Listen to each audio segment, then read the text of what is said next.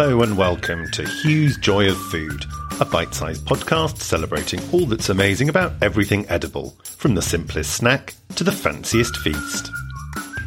I'm Hugh Smithson-Wright, and this week on Hugh's Joy of Food, I'm reviewing brilliant Brasserie Zedel, tackling two listeners' questions about how to go about ordering the best dishes a restaurant has to offer in Ask Hughel, and sharing some tips on what to do with currently in season wild garlic in Treat of the Week. Each week on Hugh's Joy of Food, I review a restaurant in some way, whether it's one I've actually been to recently or a home delivery, be that a ready-to-eat takeaway or a make-at-home meal kit. First, a disclaimer. My job as a restaurant PR and consultant means that I'm paid to promote the interests of the handful of restaurants I represent. If I feature a client on this podcast, I'll make that clear, like I do on my social media channels, and in all cases, I'll make it clear if all or any part of a meal I review was complimentary. In the case of this week's restaurant, Brasserie Zedel, as I said when I reviewed its sister restaurant, the Wolseley, I have in the past undertaken some work for the parent group, Corbin & King. You can rest assured that everywhere I review, I recommend. This show is about the joy of food, so if you're looking for vicious eviscerations, this probably isn't the podcast for you. With that out of the way, it's time for this week's review. Despite it being a restaurant I love, and one I've eaten at so many times I've lost count, I was in two minds whether I should review Brasserie Zedel. For one thing, I only recently reviewed Bouillon Chartier in Paris, a restaurant Brasserie Zedel is inspired by. For another, it's only been a few weeks since I reviewed the Wolseley, which is part of the same family of restaurants, and I thought it might be too soon to feature another of Corbin & King's admittedly excellent establishments.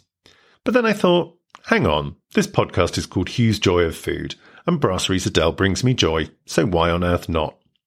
What's more, despite having some things in common with restaurants I've reviewed already, Brasserie Zedel is so special in its own right that I feel I'd be doing you a disservice if I didn't review it. So here we are. As areas of London go, few are more instantly familiar than Piccadilly Circus, with its world-famous illuminated advertising hoardings, statue of Eros, and so much traffic that, to be like Piccadilly Circus, has become shorthand for anywhere that's exceptionally busy. One thing it's not and never has been renowned for is its restaurants, which historically have tended to be only the bigger chains and multi-storey themed international tourist traps. But tucked away on Sherwood Street, just back from the maelstrom of Piccadilly Circus itself, is one very noble exception, and that is Brasserie Zedel. From outside, you could easily be forgiven for wondering if you've come to the wrong place, because although the signs undeniably say Brasserie Zedel, what you first encounter is in fact a pavement café of the smart but understated kind found on every street corner in Paris. And a very lovely café it is too, but that's not why we're here. Walk through the café, heading along the corridor to your left and down the sweeping staircase decorated with old French theatre posters, and you'll find yourself in a very grand lobby adorned with stylish murals and a huge crystal chandelier. Like a choose-your-own-adventure story, you have a few choices of where to go from here. If you're in the mood for some jazz, comedy or cabaret, you could take the doors behind you and enter Crazy Coq's, the live performance venue where you can enjoy a light bite to eat while watching anything from moonlighting stars of West End theatre to New York drag legends. Take a right and you'll find yourself in the Bar Américain, the dimly lit American-style cocktail lounge where white-jacketed barmen whip up excellent classic cocktails served in gorgeous glasses which allow you to imagine for a moment that you're living like the Great Gatsby without the unfortunate hit and run or that bit in the swimming pool. But where you really want to go is straight ahead, under the chandelier and through the double doors into what is, without a doubt, one of the most beautiful dining rooms in London. I said in my review of Bouillon Chartier that Brasserie Zedel was inspired by its decor, and it is, but it's also, dare I say it, actually even nicer. Where Chartier's interior is mostly dark wood and glass, Zedel's boasts vast expanses of pinkish marble, including huge columns trimmed with real gold leaf. A bar-cum-waiting area runs down one side. On the other there's a stage where a jazz quartet plays most evenings. Slightly elevated at the back of the room, a cluster of larger booths ideal for groups stand under a huge clock, which to my mind gives the feeling of being in a converted railway station, like the Musée d'Orsay in Paris. If all of this sounds terribly expensive to you, you'll be relieved to know that Brasserie Zédel isn't. Because of some very low prices, there are several starters on the menu under £4 and a 3-course prix fixe available at any time for £10.95. There's a popular misconception that Brasserie Zédel is a cheap restaurant. It's not. It's a restaurant where you can eat cheaply, which is an important distinction. It's better described, I think, as democratic, in that there's something on the menu to suit all budgets. So you could just as easily start with delicious carottes râpées, shredded carrots dressed with shallots and a piquant vinaigrette for £3.75, as an indulgent prawn and avocado cocktail from the luxe section of the menu at £14.25. You could then follow with steak haché, chopped steak in peppercorn sauce with a generous helping of salty, crispy pommes frites for just £8.95. Or you might choose to splash out $29.50 on the most expensive main course, sole meunière, whole lemon sole served with browned butter. The daily plat du jour selection at $16.95, which changes every few weeks, always offers some interesting choices. My favourites are the seafood vol au vent and rognon de veau à la moutarde, calf's kidneys in mustard sauce. My husband almost always orders steak à la bordelaise, grilled flat iron steak served with a generous quantity of a rich red wine and bone marrow sauce. For pudding, there's a selection of classic French desserts including crème brûlée, profiteroles and a superb chocolate mousse, but the one you really must order is the île flottante. A light-as-air meringue floating in a lake of silky crème anglaise, drizzled with caramel and sprinkled with freeze-dried raspberries. I've long maintained that it's the best pudding and the most fun you can have for a £5, at least legally, in London. Don't be put off by the menu all being in French and not offering much for vegetarians. The menu is available in English, and there's a full vegetarian menu as well as a gluten-free one, so just ask for whichever one you need.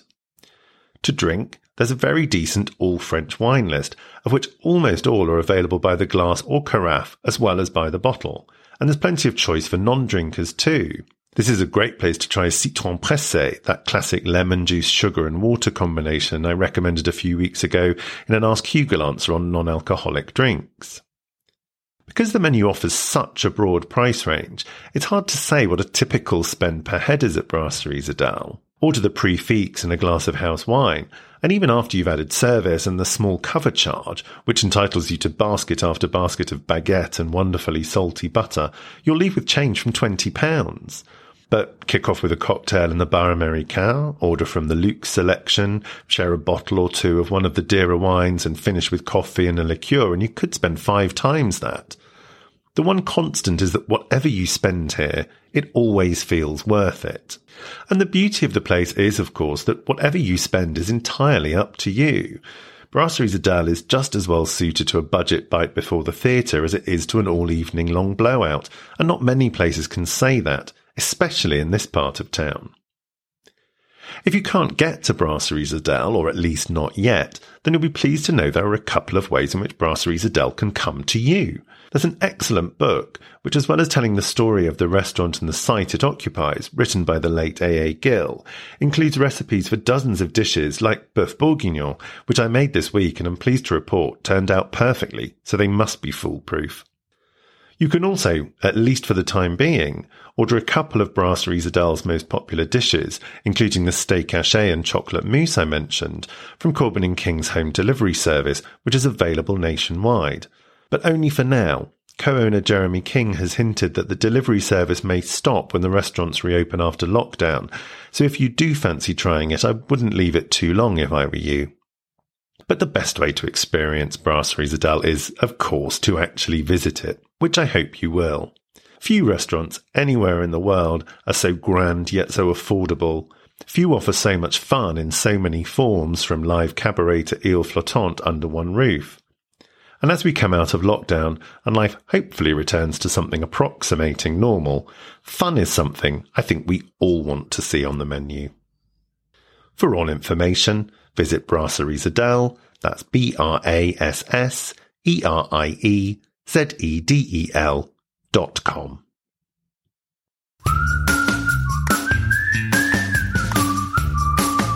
Each week, I answer a listener's burning culinary question in Ask Hugo. This week, I've received 2 questions, which, while not identical, both raised themes which I thought it would be helpful to answer together. The first is from PJ in Seattle, who says, "Hey Hugill, we love your podcast here in the Pacific Northwest. Thank you very much. My question is about menu choice, and particularly how to make the best choices when ordering multiple courses. I usually just order what I fancy, but I often feel that I miss the opportunity to elevate my taste experience by making more connected choices. Please advise." The second comes from John in Kennington, a little closer to home, who says, "Hey Hugill, I'm one of those fussy eaters, or so my husband tells me, vegetarian by choice and gluten intolerant by genetics. I'm always embarrassed in restaurants when asking the waiting staff, drawing attention to it, and having well-meaning friends dive in with suggestions for what they think is okay for me on the menu. Do you have any advice on how I can politely and efficiently let everyone know that I'd like to ask a couple of questions of the person in front of me, and not have it become a ritual at the start of every meal, when everyone should be downing their first martini so there's time for a second before starters?" What I love about both these questions, coming from opposite sides of the Atlantic, is how incredibly considerate they are. PJ, you give me the impression that what you want isn't only to ensure that you enjoy what you order, but also that you do justice to the talents of the chef in any restaurant that you visit by ordering the dishes that really show them at their best. And John, it sounds like you've maybe had some negative experiences in restaurants, perhaps ending up feeling like the poor relation when your vegetarian and gluten-free dishes arrive and they're nowhere near as exciting or interesting as those of your dining companions. So what's really at the heart of both of your questions, and the reason I've chosen to answer them together, is how do you order in a restaurant to ensure you're getting the dishes that both show the restaurant at its best and most suit your particular tastes or needs? This is really thoughtful of you both, because as customers, it shouldn't be for you to do the legwork. There's an art to menu writing, and a good menu will make everything sound appealing. I'm not a fan of the kind of menu which goes into exhaustive detail about the variety and provenance of every ingredient. We've all seen them, the ones with descriptions like pan-seared 35-day aged 16-ounce sirloin from Daisy the cow, lovingly reared outdoors in Cumbria on organic grass by Bob Mackenzie, Sagittarius. But nor do I like menus with descriptions so terse they make waiting for Godot seem chatty. The sweet spot for me is a menu which is informative, name checks particular suppliers or breeds sparingly where it's genuinely useful or interesting to do so, and includes some detail as to how things are cooked, if it's relevant. In this way, you get a good idea of what to expect from any dish you order, while there still being some element of surprise. I think an absolutely perfectly written menu, PJ, is the one at Marjorie in Seattle. It's a masterclass in writing a menu which makes you want to order absolutely everything. Which leads me to the part of your question, PJ, about making sure you always order the best things on menu. Well, again, that shouldn't be down to you. I always say that any restaurant is only as good as its worst dish. Some people will try to write off an underwhelming meal in a restaurant others have raved about as being their fault for having ordered badly. But a restaurant that only does a couple of things well isn't objectively a good restaurant. Nor is a restaurant good if its menu doesn't clearly show which dishes are vegetarian, say, and gluten-free, John. You should be able to see at a glance which dishes you can order and cut out any of the all-too-familiar awkwardness you describe. Many restaurants now, like Brasserie Zadel, have complete gluten-free menus, and some restaurants, like my client Paladar, just down the road from you in Elephant and Castle, are entirely gluten-free, so you won't ever need to worry there. Just to try to put your mind at ease though, John, there really is no need to be embarrassed about asking staff to signpost for you which dishes you can order. You're actually doing them a favour by ensuring that you don't accidentally order something you can't eat, or worse, will make you ill. But if you do feel uncomfortable, you mentioned not liking drawing attention to yourself, and I do get that, although it's a problem no one could ever accuse me of having. Think about how you phrase the question. Instead of asking, is this gluten-free? Is this gluten-free for every dish? Frame it as engaging the waiter in your choices. As they hand you the menu, and before your friends can butt in, ask, for example, could you just point out to me which dishes are gluten-free? Or can I just check which dishes are suitable for vegetarians? That way, they can point out to you all the dishes at once, and all you then have to do is mull over which of them appeal to you most. Framing your questions to get the information you want is something that could also be helpful for you, PJ. I always like to ask the person serving me, what are your favourite dishes? And then, is there anything you'd say I absolutely must order? Unless they're particularly hurried or uninterested, in which case shame on them, or they're so new that they've not had a chance to actually try any of the food yet, in which case shame on the management, I find that this usually sparks a really fun conversation, which can steer me towards ordering something I might not otherwise have chosen, but which turns out to be brilliant. You're clearly both very thoughtful diners, and I have to say that any restaurant would be very lucky to have you as their guests, because if you're willing to go to such lengths to get the best out of a restaurant, then the very least they can do is to make sure that you get it. If you'd like me to have a go at answering your food-related question, you can tweet me at hrwright or send me an email to hrw@hughrichardwright.com. For my final segment, Treat of the Week, each week I share something food or drink related that's been putting a smile on my face. This week, it's wonderful wild garlic, sometimes known as ramsons or bear garlic, which comes into season in March and stays around until late spring, although it's arguably past its prime the later it gets in the year. Wild garlic grows abundantly in shade, so you'll often come across it in woodlands and by rivers and streams. You'll know immediately when you've found it by the smell, an unmistakable garlicky, chivy scent. These long, wide leaves look not unlike large pointed spinach leaves, and in later months will also have tiny white flowers. As a first foray into foraging, wild garlic is a good place to start, as it's so easy to find, and there's so much of it that taking a few handfuls won't deprive anyone else, or more importantly, nature.